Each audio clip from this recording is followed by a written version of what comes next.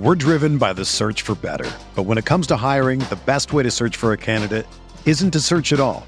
Don't search, match with Indeed. Indeed is your matching and hiring platform with over 350 million global monthly visitors, according to Indeed data, and a matching engine that helps you find quality candidates fast. Ditch the busy work. Use Indeed for scheduling, screening, and messaging so you can connect with candidates faster. Leveraging over 140 million qualifications and preferences every day, Indeed's matching engine is constantly learning from your preferences, so the more you use Indeed, the better it gets. Join more than 3.5 million businesses worldwide that use Indeed to hire great talent fast. And listeners of this show will get a $75 sponsored job credit to get your jobs more visibility at Indeed.com/Blue Wire. Just go to Indeed.com/Blue Wire right now and support our show by saying that you heard about Indeed on this podcast. That's Indeed.com/Blue Wire. Terms and conditions apply. Need to hire? You need Indeed. Blue Wire. NBA Most Valuable Player, Giannis Antetokounmpo. Giannis trailing the lob. Giannis Antetokounmpo. 2 second. Middleton. Yes! Chris Middleton. Back jumper. Got it. Giannis Antetokounmpo.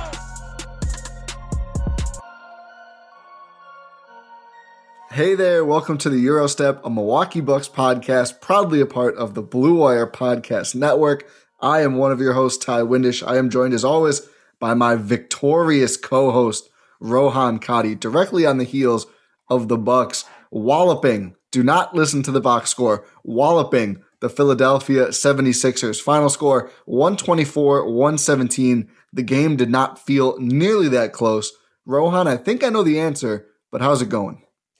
I am doing absolutely fantastic, Ty, for a multitude of reasons. One, well, I'll just say involving this game. One, the Bucks got the win, which is very impressive. Huge dub. As usual. Just the Bucks winning in general is a good thing. A great thing. Number two, they beat the Sixers. So, like, the Sixers lost, which is always a plus. And number three, as we'll get into, I'm sure, in this episode, the Milwaukee Bucks absolutely showed out. It wasn't just a win over the Sixers. It was a triumphant win that sort of epitomized everything we've been wanting to see this season. And this is why we are so excited about this game. Exactly. I think maybe the most impressive win of the season for these Milwaukee Bucks. Rohan says by far. So we'll start with talking about the game in general, then talk about some players in particular, and then finally, at the end, circle around to what this game means for the seeding outlook going forward. We did all those seeding scenarios pods. We might just throw them out the window. The 1 seed suddenly in play. We'll get to that. First, the game at large. I think for me, the story here on defense was do not allow too many three-pointers and just make Joel Embiid's life hard. And he did end up leaving in, I think, the third quarter with, we don't know, getting tired of... Shouts to the Sixers medical staff. Yeah, just prayers to Joel for whatever's happening with the medical staff right now in Philly. But DNP the second half because got sick of Brook Lopez and his grill. I don't know what the case is. He rubbed his shoulder. His knee maybe was agitated at some point. Who knows? His neck, his back. His back, sure. Why not? But while it... Get it. We'll move past it. Yeah. But while Embiid was in, he scores 24 points in 27 minutes, which is a lot, but it took him 21 shots to get there. And he only shot 7 free throws, which might sound like a lot through a couple, quarters. But for Joel Embiid, it's not that much at all. That guy's been living at the charity stripe this season. And I thought in particular in the first half, I think Embiid attempted 1 free throw in the first 2 quarters of play, because Brook Lopez was not letting him draw those fouls. I think no better place to start maybe than the big fella. Brook Lopez did a tremendous job on Embiid, made him work for his points, which is enough against the Sixers team because they were unable to acquire a James Harden perimeter threat to open it up for Embiid. You can make the Sixers half-court life into make it hard for Embiid and don't let them shoot a ton of wide open threes, and the Bucks did that tonight. Yes, for sure. I guess we didn't mention this up top, but no Ben Simmons in this game. Yeah. No Ben Simmons in He's this sick. game, and most likely not for the Saturday game, the Saturday matinee game. Sick, but not pandemic sick, probably, from what we can tell. Exactly. From what we can tell. Again, shouts to the Sixers medical staff. But yeah, what we've been concerned about all season with, in terms of Joel Embiid in this matchup with the Bucks and the Sixers, is how well will Brook Lopez hold up against Embiid? Because that's the main issue. How do the Milwaukee Bucks go about stopping Joel Embiid? And in years past, we've seen Brook Lopez have like varying levels of success. He's been a decent defender of Joel Embiid. However, this season, we've been made abundantly clear that Brook Lopez has lost a step. He is not the same player he has been the last 2 seasons, even though we've been clinging to hope. I guess, no, we're not really clinging to hope anymore, right? We might be now after tonight. You know what? Maybe. But we've basically acknowledged that Brook Lopez is not the same player in terms of foot speed, just general defensive and offensive capabilities. He showed out tonight. He proved us wrong, and he proved that he could still be an Embiid defender. Again, Embiid still ended up with 24 points. Took 21 shots, like you mentioned, Ty. That's not great. If that's the if that's the outcome, Joel Embiid getting 24 points, but it takes him 21 shots, you take that every single night. Because you're wasting possessions for the 76ers. They're not really going to get good opportunities. You're making their best player be inefficient, and that's what it takes to win. And it really showed out tonight. It did. And I think that's just the key to winning a playoff series is you're never going to hold a player like Embiid, who is like right up there in the MVP conversation this season, to like 4 points, right? That just doesn't happen. You have to contain guys and make their life hard. And that's what Milwaukee did with Embiid. And I think the encouraging part about this game was, the Bucks shot hot for sure. 55% from the field, 50% from deep, 60 from the free throw line. Classic Bucks there. But the thing is, the Bucks had great looks because they kept engineering great looks. We'll get to the offense shortly. And the other thing is, Philly shot really well too. 50% from the field, 44% from deep. And that number was closer to 50% from deep heading into garbage time. So Philly was also shooting unsustainably hot. And for all that Ben Simmons does add, he's not going to help their perimeter shooting, on passes from Embiid on the block, right? Like that's the one thing. They were better off without Simmons in the shooting department. And I know he generates a lot of threes, but when he's out there with Embiid and the ball is going to be in Embiid's hands a ton, he's not a threat to shoot off anything ever. So having Tobias Harris, Danny Green, Seth Curry, and George Hill all out there for the Sixers around Embiid, that's more shooting weapons than he usually has. The Bucks did a really good job making sure Brook wasn't on an island all night without losing track of those shooters. I mean, you just look at the box score. Tobias, 0 for 1 from deep. Danny Green. Did Danny Green get hurt, or does he just not play much? He only played 15 minutes in this game. I think he just didn't play much. They lost his minutes by 18. He didn't score a single point, so it wasn't doing a whole lot. Shake Milton and Tyrese Maxey and some of these young guys looked a lot better. But Danny Green 0 for 0. Seth Curry, or 0 for 1, excuse me. Seth Curry 3 for 3. They lost Seth a couple times. Cannot do that. Hope the team learns from that film. But George Hill 0 for 0. The Bucks were not letting these guys shoot.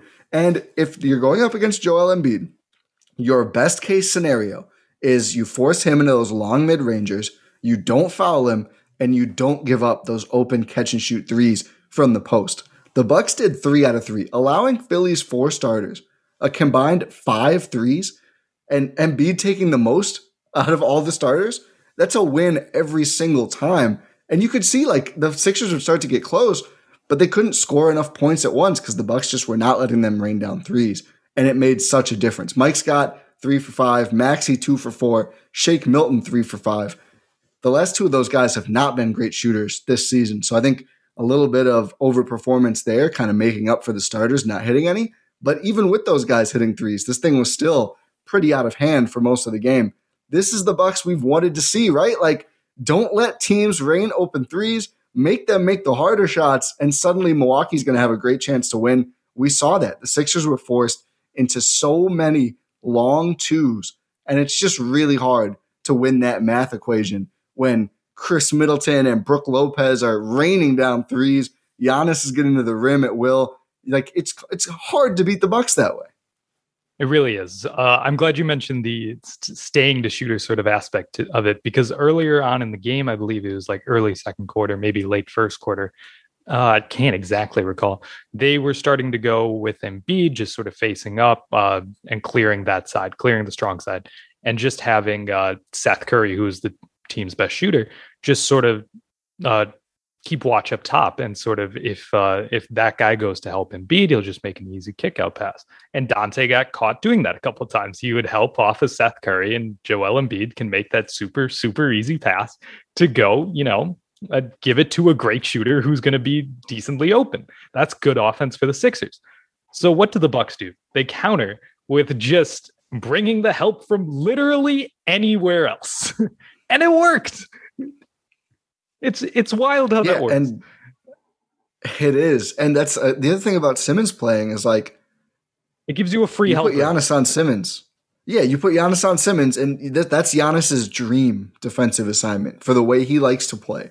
You literally could not get burned as long as you wander toward the rim away from Simmons and don't give him that free path to the rim. That is perfect for Giannis. Like that's a lot easier for Giannis than trying to like stay close-ish to Tobias or Danny Green. But all the Bucks, I think, maybe Dante aside, the one guy who got a downstock for this game, not a good performance from Dante. But let's not dwell on it. We have so many positives.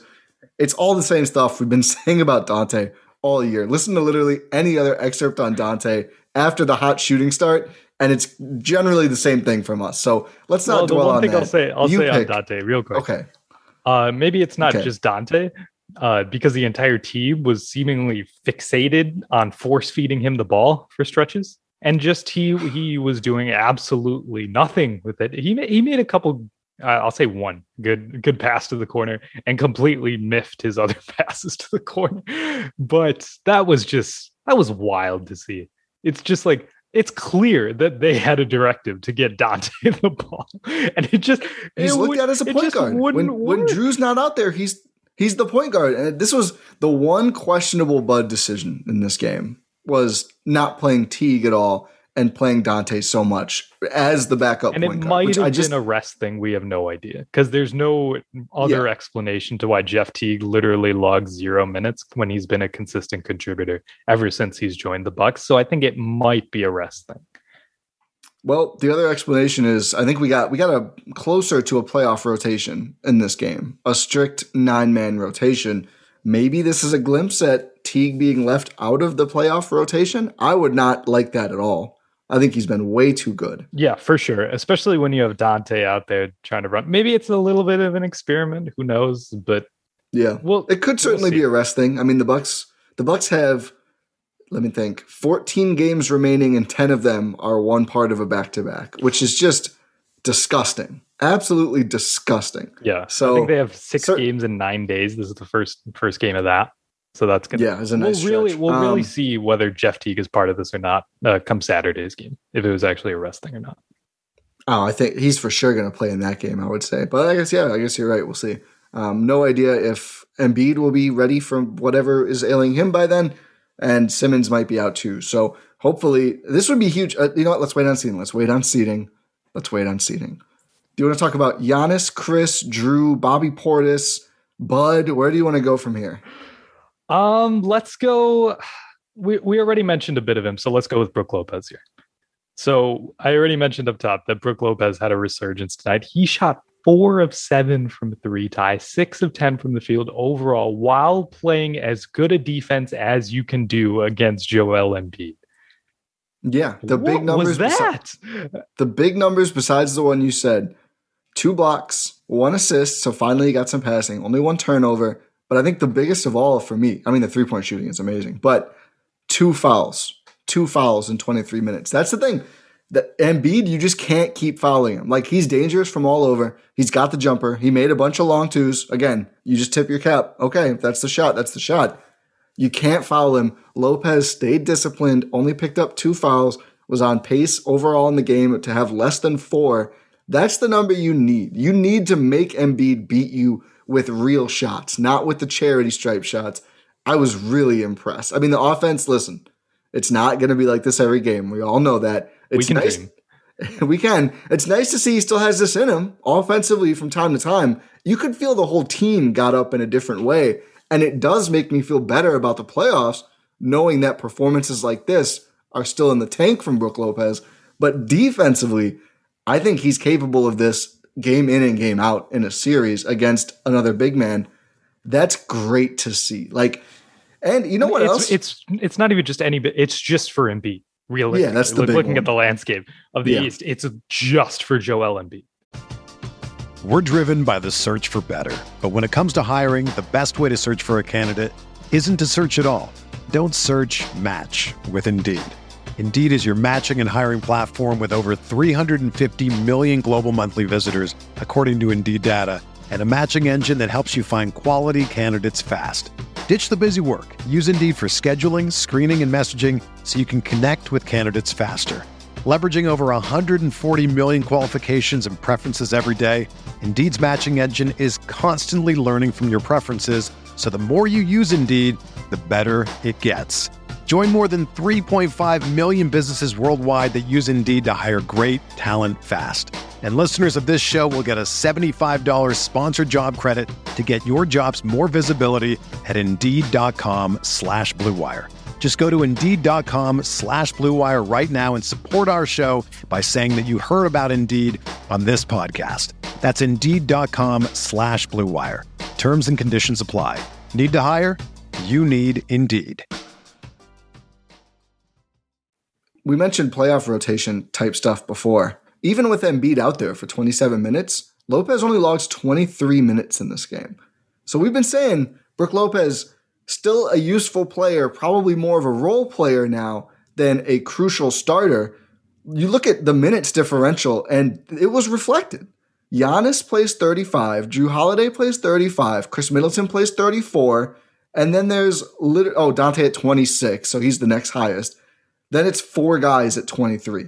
Brook Lopez, PJ Tucker, Bobby Portis, Pat Connaughton, and then Bryn Forbes right behind at 16.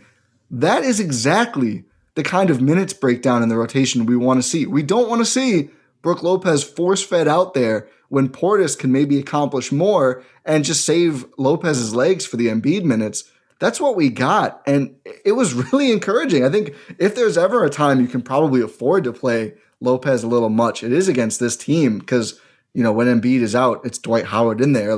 He's going to be able to stay on the floor against either guy. I mean, if he can stay on the floor against Embiid, he can handle Dwight Howard. So seeing him in this matchup only play role player minutes, not even as to denigrate him, but just looking at him as more of a Bobby Portis or Dante level player than a Chris Giannis Jrue, I think that's huge, and that could potentially be really good if the Bucks are already looking at Lopez like this before going into a series against a Brooklyn or even some of these other teams in the first round.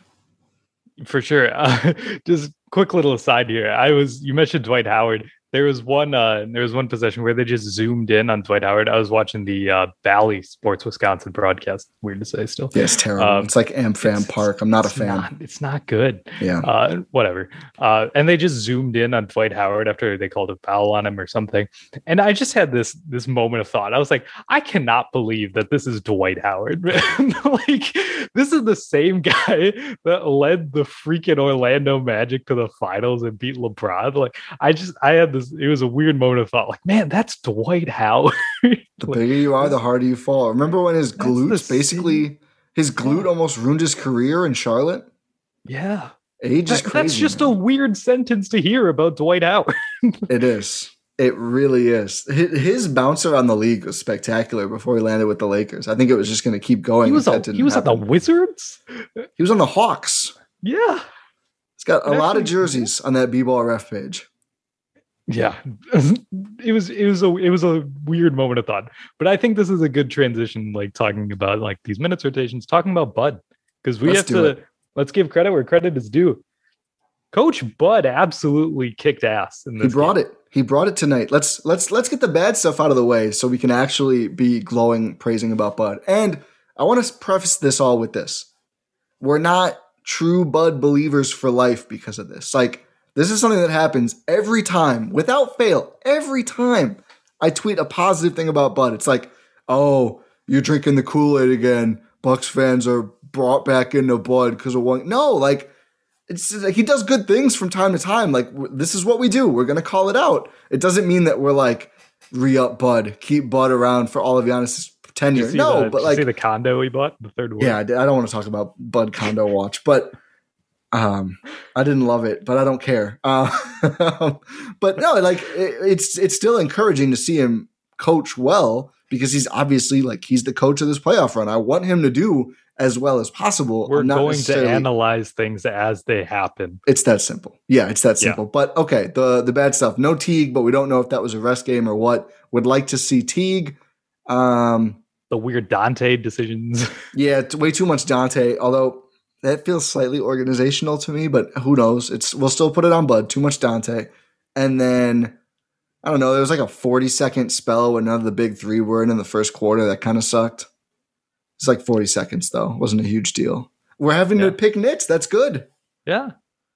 Let's get to the good. Let's get to the good. So, like you mentioned earlier, a solid 9-man playoff rotation that I realistically do not have any complaints with whatsoever because we get everything that we really wanted. We saw Brook Lopez match up against Embiid very well. And then in the minutes that Embiid doesn't play, we see a lot of Bobby Portis, a lot of PJ Tucker in those sort of roles and mixing up different lineups, different matchups, different schemes in that regard.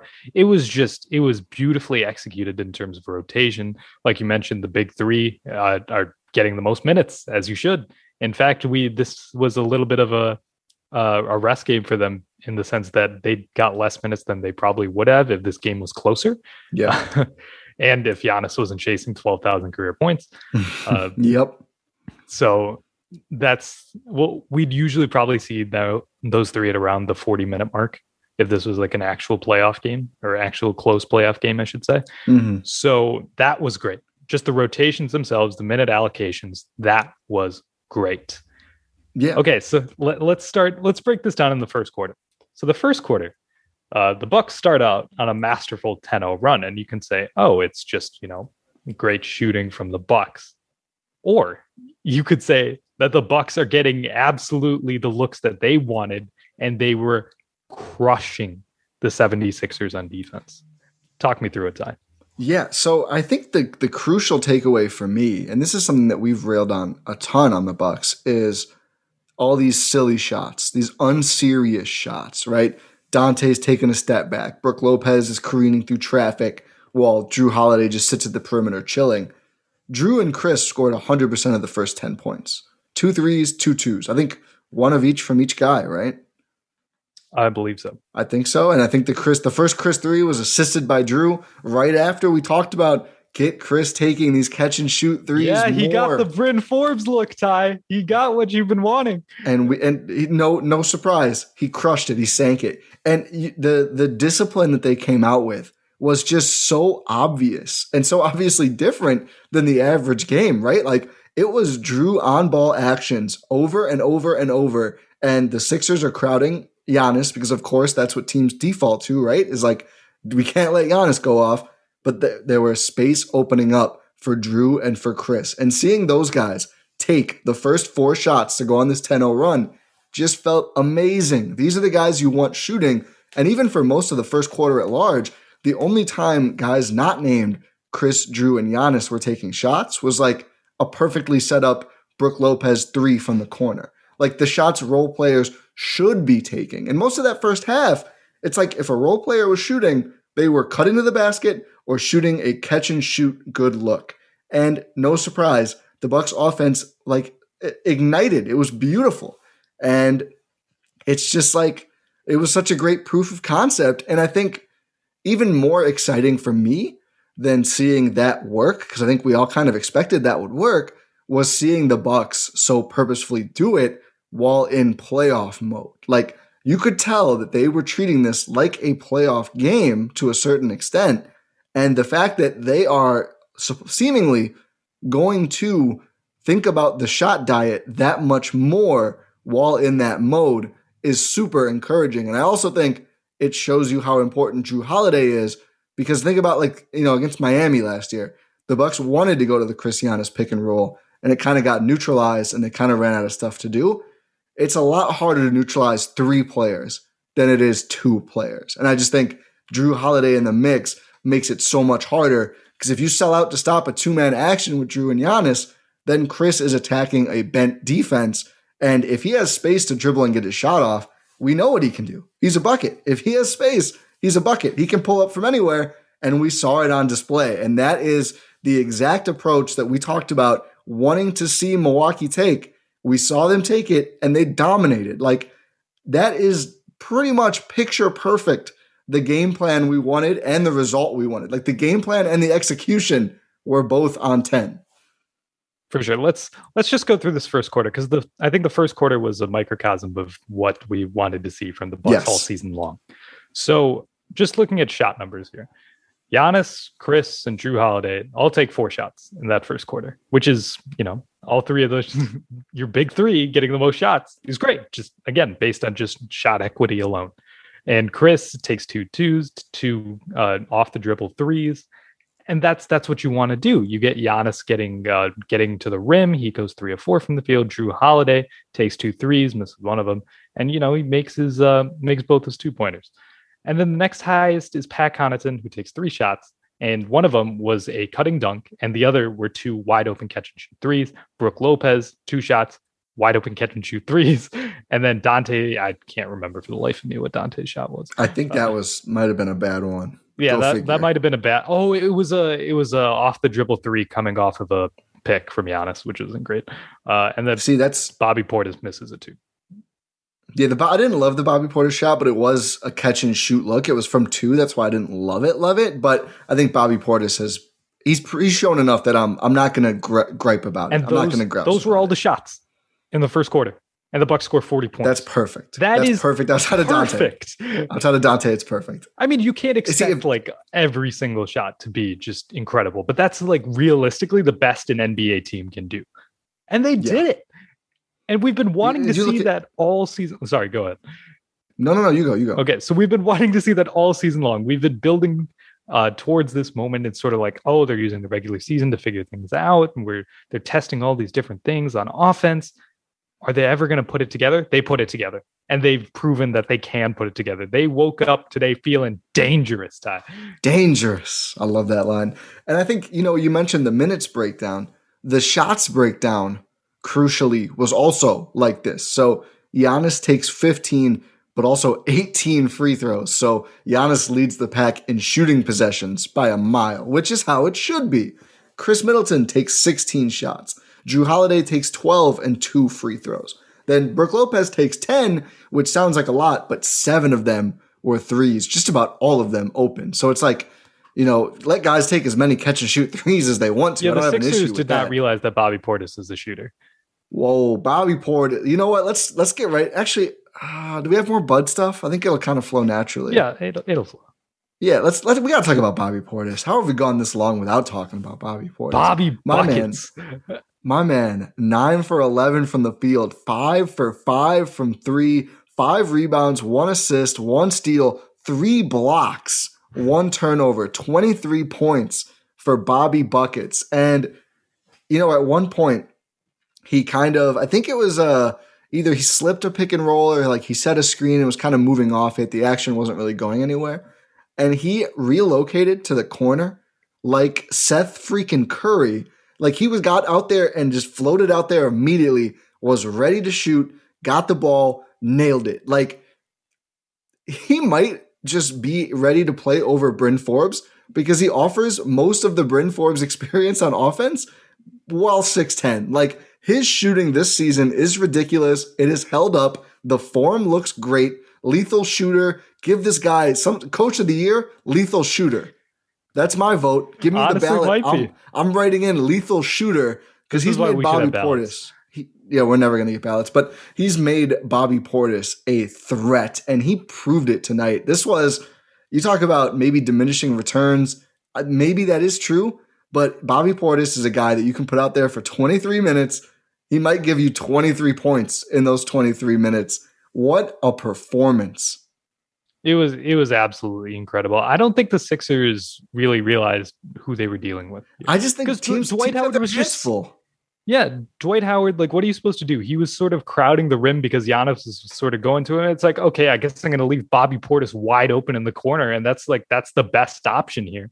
And it's splash. This is the optimized Bucks. And that's why, it hurts me that Thanasis is not going to be a playoff guy. That does hurt me. We kind of predicted this. We did predict it. And it's just like the shooting is just such a difference. And this is the optimized Bucks. Like, there's no good decisions in some of these cases. Like, at a certain point, you're either letting Giannis play straight up, which is death. You're sending too much help off of everyone they played. Middleton, Brook Lopez, Drew Holiday. Dante was 1 for 5. Drew was actually also 1 for 5. So it was actually an unseasonably bad shooting night from the Bucks backcourt who go 2 for 10. But the guys they play, though, they're all guys who can knock down, catch and shoot threes. Chris Middleton, Brook Lopez, Drew Holiday, Dante DiVincenzo, PJ Tucker, Bobby Portis, Pat Connaughton, Bryn Forbes. The Bucks have made this 9-man group, and I think you'd put Teague out there too, although he's probably the most questionable out of the non-Giannis guys out there. But these 9 guys that they played, it's Giannis and all guys who will hit a shot in your eye if you leave them open. That is just deadly, and it was on display. Like, no good choices. Either Giannis is getting to the rim and shooting free throws or dunking, or Bobby Portis is shooting from the corner. Brook Lopez is shooting from the corner. Bryn Forbes shooting from every damn where. Chris Middleton. Like, it's impossible to lock down this team when they're playing like this and actually taking every possession this seriously of like the ball is going to work to Giannis and Drew, and then it's going to work to whoever's open. And the Sixers just had no answer. You want to know the difference between this group of personnel versus years past is that years past, the Bucks had guys who would shoot to create gravity. This year, the Bucks have shooters. Shooters, yeah. It's Bledsoe versus Drew Holiday. And I think the overall career numbers, and maybe they're not now because Drew's been so good this year, but coming in, it wasn't a huge difference. Like, if you just looked at the numbers, and I know this because people did say this, right? Like, oh, Drew's not that great of a shooter either. I don't know if the fit is going to be that much better. Bledsoe, like you said it perfectly, would shoot as a result of gravity or to try and sustain gravity. Drew just shoots. Like, Drew will make himself open and shoot and just knock the thing down. You nailed it. Like, Portis, Forbes, new Pat C. These are all guys who are like, the ball hits them. Theoretically. PJ shooting like 40-some% on the season with the Bucks at this point. He got hot and the number finally went up. 0 for 1 tonight. But did you see the Sixers working so hard to not let him shoot corner threes? I think Daryl Morey is a little familiar with his work, and so is Doc Rivers coaching out west. That they were like, they were 2 Sixers showing up every time. The Bucks are just building a Sixers nightmare team. They are. Jason Tate next year. Let's go. But I don't even think he's a free agent. Actually, Houston, you never know. Trade him the 31st pick back for Tate. They're rebuilding. Why not? That pick might be 31, by the way. That's absolute money. The Bucks could be trading down 5 spots and getting PJ Tucker. It's not going to be 31. It is right now, isn't it? Is it? Yeah. Oh. Jordan Chesky tweeted like today or yesterday. Oh. Yeah. They're terrible. Okay. Yeah. It might be literally the first pick in the second round to acquire PJ Tucker. So not a bad trade there. And the Bucks gave up a first, whatever. I don't care. Back to Portis for a second, and this is a Bud thing. So we were right. We did get back to Bud. The scram switches. Yes. This was art, man. So let's break it down. Do you want to or do you want me to? You started off. I'll do it. So the Sixers running pick and rolls on the perimeter. This is second half. This is near the end of the game. So trying to get back into it. And the Bucks are immediately giving them the switch. So they're saying, Bobby Portis, go to the perimeter player. We'll take whoever it is. I think a lot of Bryn Forbes it was because the Sixers wanted to pick on Bryn Forbes. And as I've maintained, I feel good about my Forbes stock. He's not a bad defender. He's just small. So if you get a big guy on him, that's where he can feel like a bad defender because there's only so much he can do. So the Sixers get their big guy with Bryn Forbes on him in the paint and Bobby Portis out on the perimeter.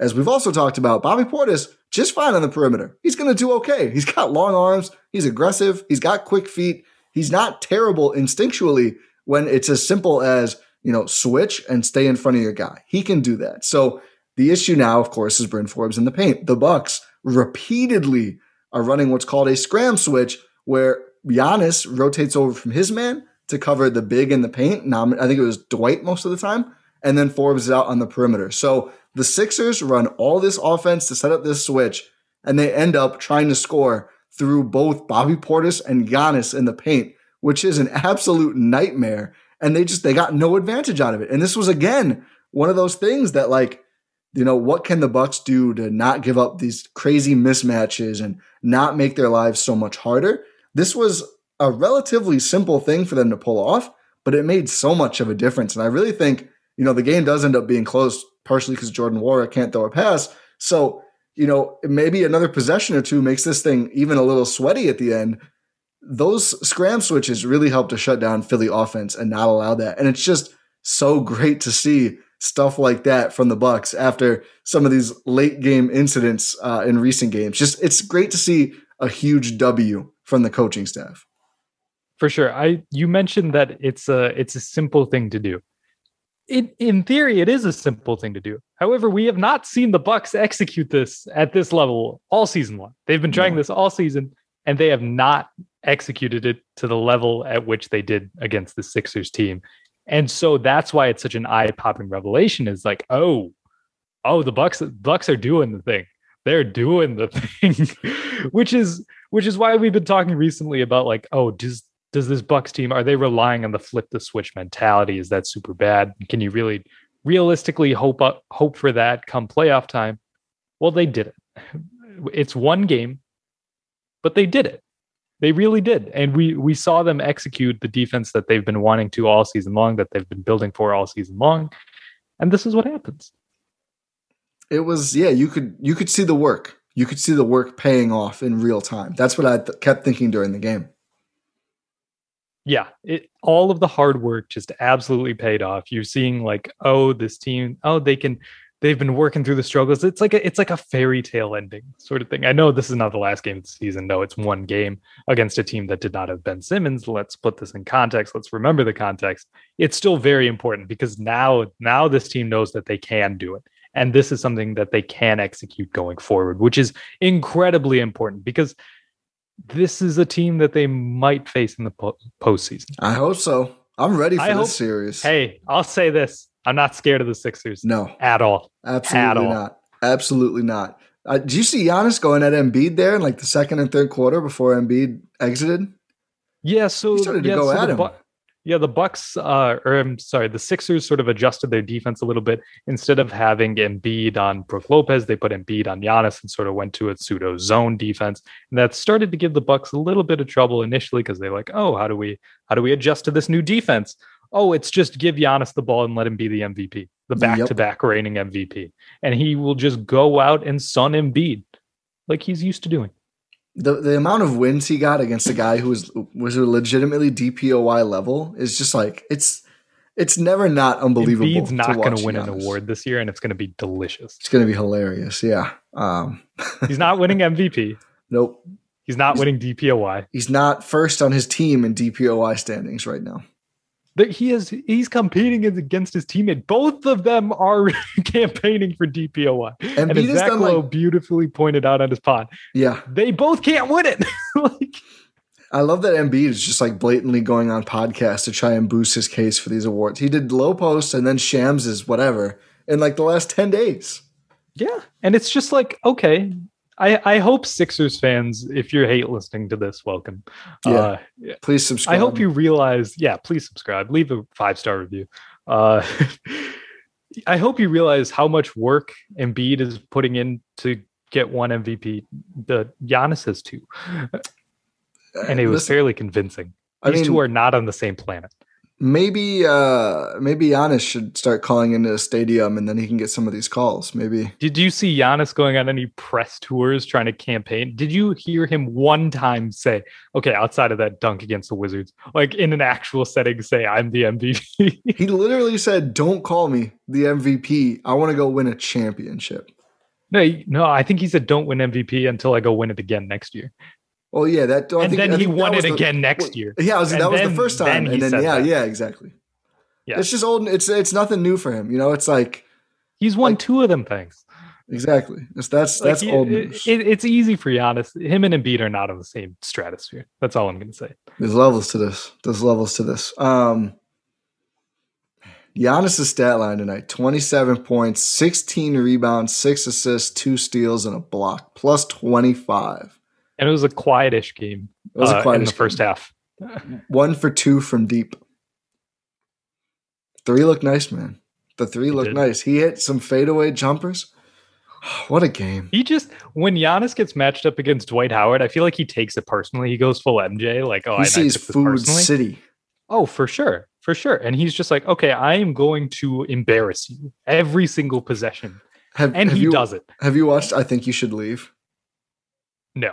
That's your homework. Once you're done with your 1,000 homework assignments, real ones, is I Think You Should Leave on Netflix. It's a sketch comedy show. And there's one sketch where a character's like, I'm going to embarrass you with this party, Barry. And now I need to Photoshop Giannis and Dwight Howard onto a scene from that and tweet it.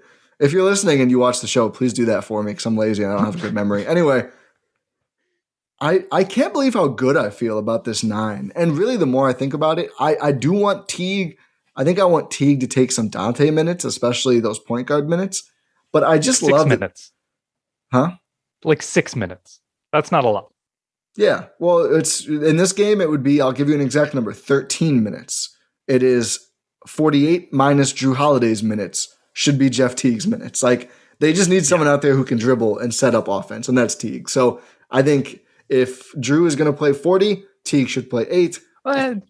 Counter, you can have lineups that don't have Drew Holiday, but don't have Dante being the primary ball handler. Like, you still also have Chris and Giannis that you can rely on. I mean, I just like the way, I think Teague is just really good at getting into the teeth of the defense and setting guys up in a way that even Chris sometimes.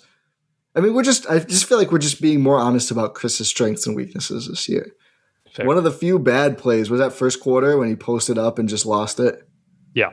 The dribbling, just not his strong suit. So, just let Teague get him into a better shot and then let Chris go. That's what I want to see. So I just thought of my better than prime Paul George take, and I yeah, you see, it's a little tenuous. But it happens. We get excited. I don't even know where to go from here. I'm just like smiling, looking at the box. Yeah, it's just like, I guess you could talk me into Teague playing around 13 minutes a game. That's fine. Sure. Yeah, it's literally for me 48 minus X, and X is Drew Holiday's minutes. Like, I just want him out there for those, spotting up and dribbling in and kind of setting guys up because he's good at that. I want to talk about Drew Holiday affecting this game profoundly while scoring 12 points. That's what he's here to do, Ty. This has been the scouting report on Drew Holiday his entire career. This is what he does. He impacts games. He is a playmaker. He does, like you said, 12 points, horrendous shooting night, 5 of 12 from the field, 1 of 5 from 3, just awful. Like, those are going to regress to the mean hard. Yeah. That is not the usual offensive output from Drew Holiday. But I guess you can sort of expect that when he's just playing absolutely otherworldly defense. I was talking with Jackson Frank on Twitter on Locker Room before the game, and just we were talking about like, oh, Drew Holiday is a guy who can switch 1 through 4, which really impacts Milwaukee's defensive versatility. He can go 1 through 5. He had a possession where he stood up Joel Embiid in the post and forced a turnover. Like, what is that? Who does that? And that's like, Man, if you can do that against 5. If you can do that against Embiid, you can do that against any center in the NBA. Man, I would have Drew Holiday guarding Boban, and I'd be okay with that. Drew Holiday could guard an elephant that just saw a mouse if he had to. Drew Holiday can do anything. Prime George Morrison, prime Yao Ming. Give me Drew Holiday every single time. And the thing about Drew's offense is, even with the bad shooting night, he's able to be a plus offensive player. 11 dimes, 11 assists quietly for Drew Holiday in this game, who just, he's getting more comfortable, I think, working within this offense, steering this offense.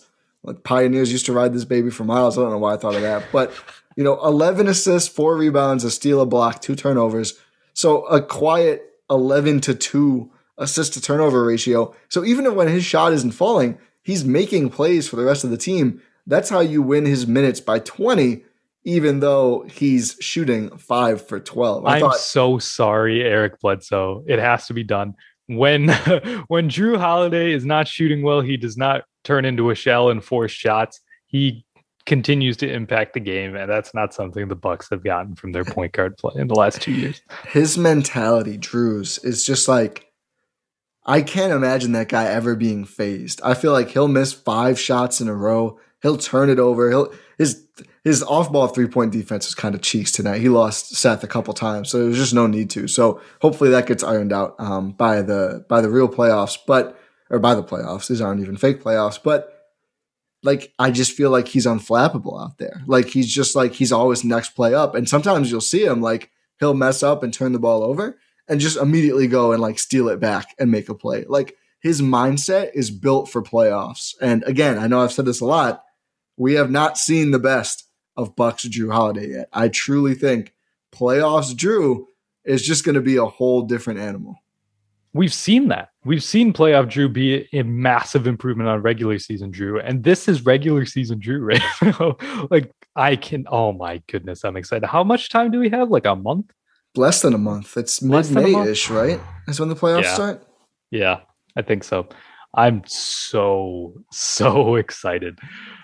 Drew Holiday is just this is a perfect game because he also, remember in the first game against Philly, he also said it's fun going off against Philly or something to that extent. He was built to be a Buck.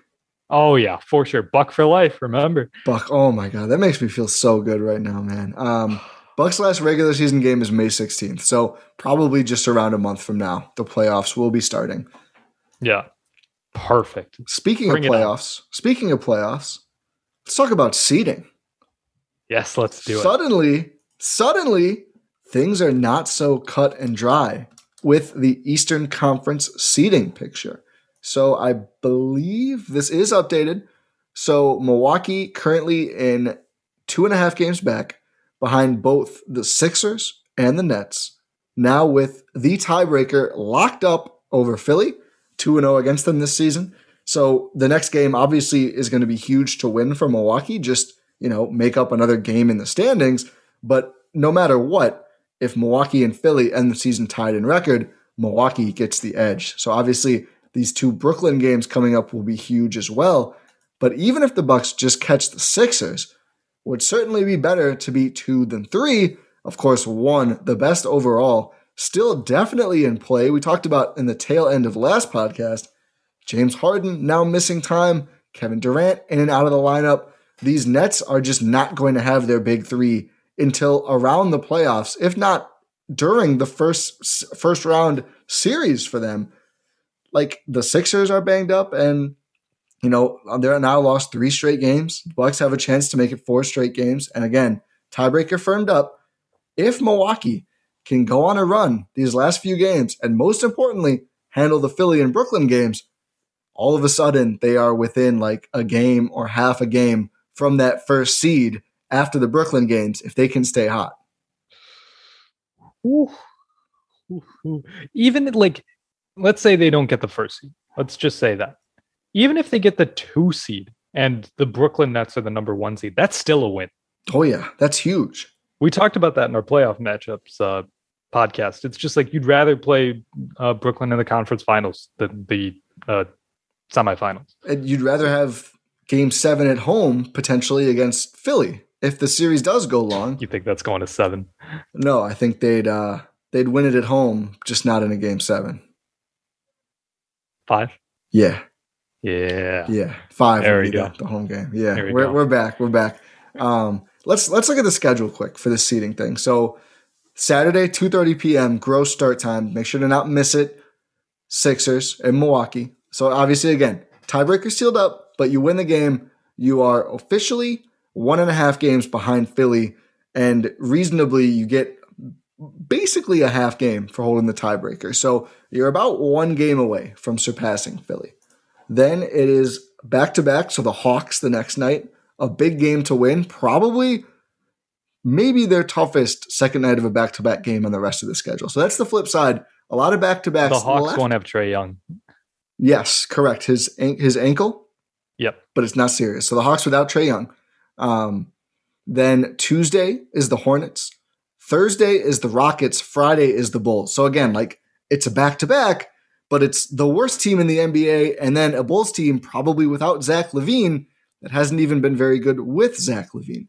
Then you get a day off, Sunday matinee game against the Nets, another day off, Tuesday night game against the Nets. Those are huge.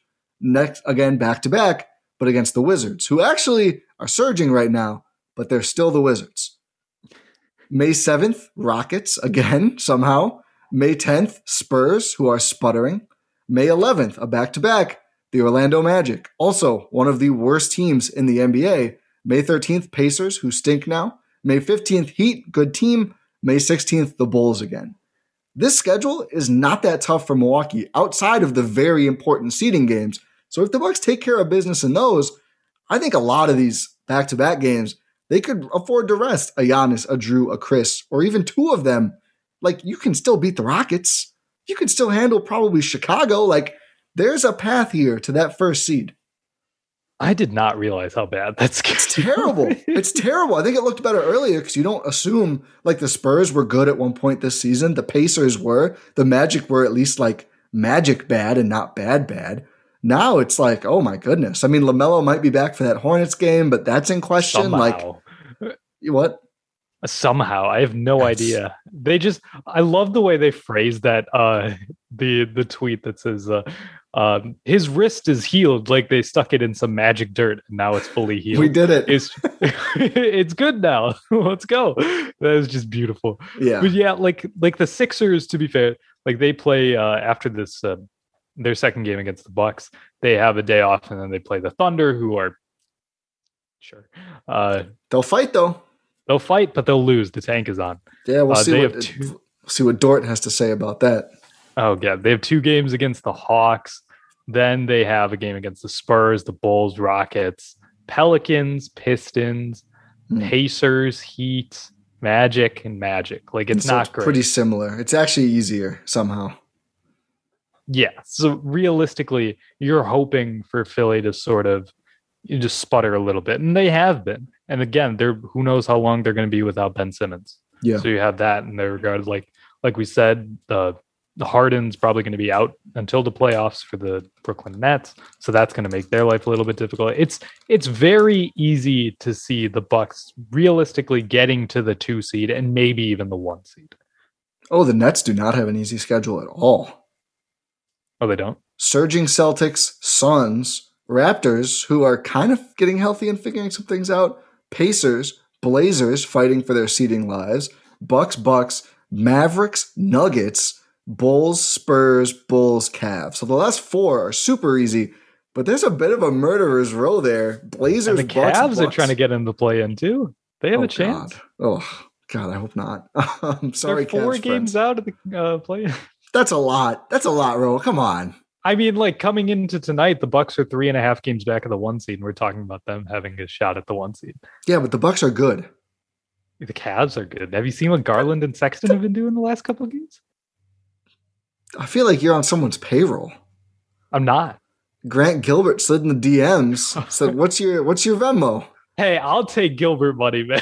Oh, I will too. I'm not going to front. If Dan Gilbert slid into my DMs offering money to pay, like talk of good things about the Cavaliers, 100% you could expect that. I'd be talking good Cavs talk. Yeah, same, but I'm going to shut it down until I get the Venmo in my account too. So enough about the Cavs, but I don't want to sell false hope on the podcast. I think it's definitely still an uphill battle for the Bucks to get that first seed, but it does feel more in play than it has recently. And I think there's a pathway now. You almost, in my opinion, have to sweep these last 3 Sixers Nets games, which is obviously going to be very difficult, even with both teams banged up. But I think the Sixers may be even more important than the Nets with that schedule difference. The Nets are just going to have some really hard games. I mean, having the Suns and the Nuggets left and the Mavs, and those Mavs and Nuggets games, those are on the road. That's a West Coast road trip for them. That's hard for Brooklyn. So Milwaukee just needs to take care of business, unlike that Suns game, and win winnable games. But hopefully, imagine if they won that Suns game. Either one of them would have been nice. But Bucks keep taking care of business. Don't drop these winnable games, and they could end up really close to that 1 seed when all is said and done.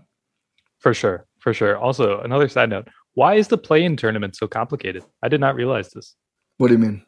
Like, why is it the winner of the 9 and why are the 9 and 10 games? Why is it different than it was in the bubble? Is it? I thought it was the same. No, 9 and 10 play a game. The winner of that plays the loser of 7 and 8. And then the winner of that game gets the 8th seed. And the what about loser 7? Of that is the 7th seed. Wait, wouldn't the winner get 7? Why would the winner get 8? Yeah, the winner has to get 7. That would be that makes sense.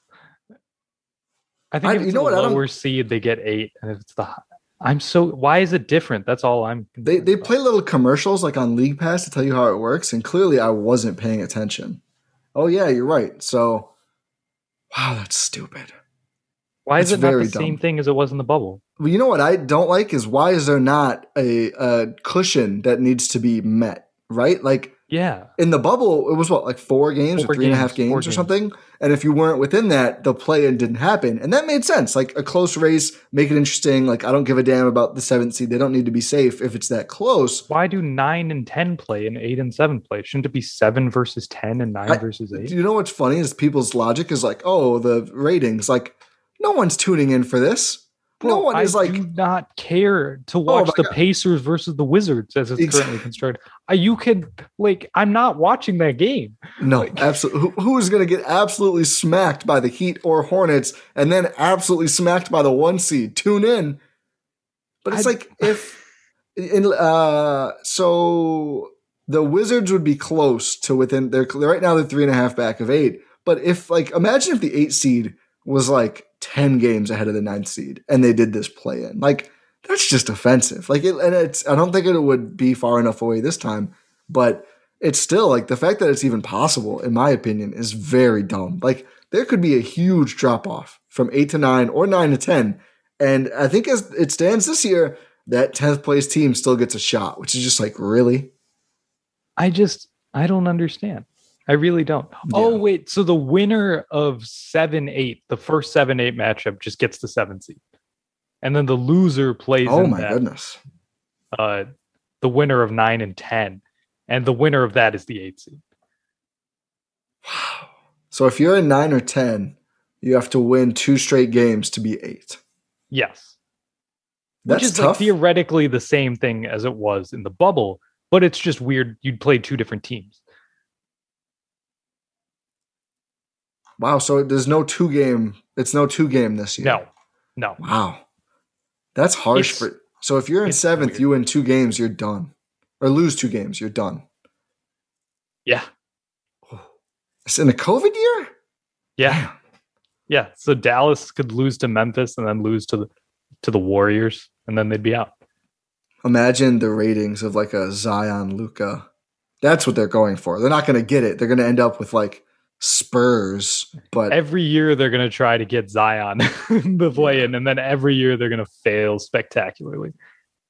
Although I will say, you know what? Now I'm a POS because I'm making these jokes about them rigging it for Zion, but now I do want the Pelicans to pass the Spurs so we get Steph, Zion, and then presumably Steph against one of Ja or Luka. So Luka. That sounds fun. Yeah, probably Luka. Or no, probably Ja, because Luka would probably win, and then you're right, because it doesn't make any sense. It's very stupid. I'm glad you said this because I had no idea it was like that. I just assumed it was the same. I just realized this now. Yeah, it's illogical. I have an analogy I want to close with. Okay, let me hear this. This sounds poetic and beautiful, and I can't wait to be hyping this up. It's kind of just rude, but so do you know how you compare the last year's Sixers to the 15-16 Bucks? Yeah, and then I compared this year's Sixers to the 18-19 Bucks. I actually want to compare them to last year's Bucks. Or last year's Bucks. I made that comparison 2 pods ago.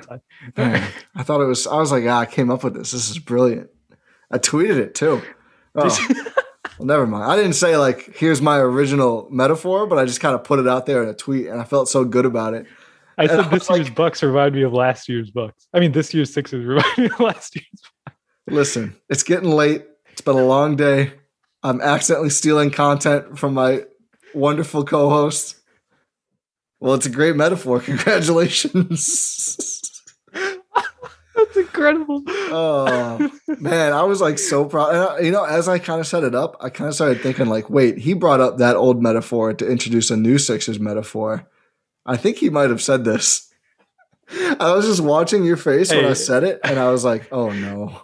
It's okay. It means you appreciate the metaphor I made earlier. And it's fine. I don't care. Yeah. If you want to take it's fine. No, it's officially TM Rohan's metaphor from now on. This year's Sixers. It's TM Eurostep metaphor. Oh, there we go. Yeah. Do it for the brand. Do it for the brand, as always. So it's both of ours. But it's so good. Like Embiid is like Giannis without enough help. Tobias is Chris, like overtaxed as the main second guy who has to do so much lifting, with the first guy being more of a big kind of player. Even though Embiid, obviously a better shooter than Giannis, still he needs that perimeter player help. Tobias, you're just asking too much from Tobias Harris, who I actually like Tobias, and I'm glad he's playing well. But can I make the final one? Yeah. Simmons is Bledsoe. Yeah, Simmons is tall Bledsoe. I love that. He's a regular season guy who gets very, very much praise for his defense. He gets on all defensive teams. Awards. And then when the playoffs come, he just has such a reduced role. And it hampers the team. Simmons really is like a huge Bledsoe, but more of a coward. Yeah. They're both clutch guys. Wow. I'm going to get so much hate for that. Simmons has better court vision than Bledsoe. But otherwise... Simmons is a tall Bledsoe.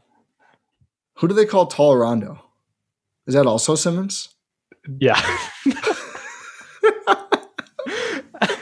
So just like a tall... Hey, don't disrespect Rondo. Yeah, Rondo doesn't deserve that. Rondo is the opposite.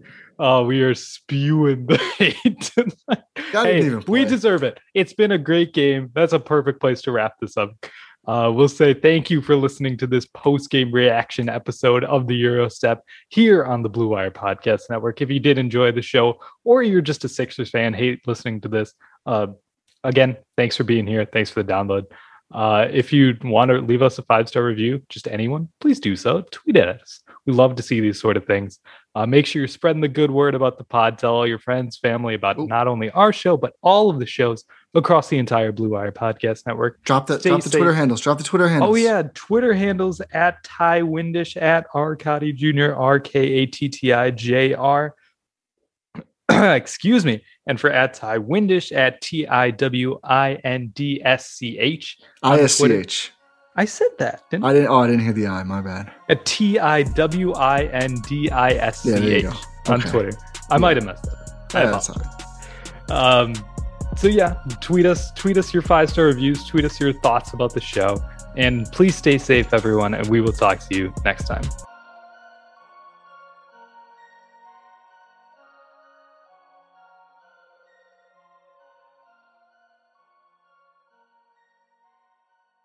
Everyone is talking about magnesium. It's all you hear about. But why? What do we know about magnesium? Well, magnesium is the number one mineral that 75% of Americans are deficient in.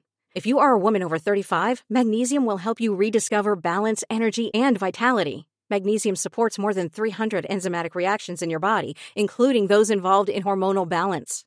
From functional medicine doctors to mental well-being and female hormone experts, we all know that magnesium is the one mineral to improve all aspects of well-being and health. But which one? Magnesium Breakthrough from Bioptimizers, the trusted choice recommended by leading experts with 7 best-absorbed forms of magnesium to ensure your body receives the support it needs for overall well-being. Go to bioptimizers.com/balance today and use code BALANCE10 for 10% off. Support your journey to wellness at bioptimizers.com/balance. Magnesium Breakthrough from Bioptimizers, your foundation to optimal health and vitality.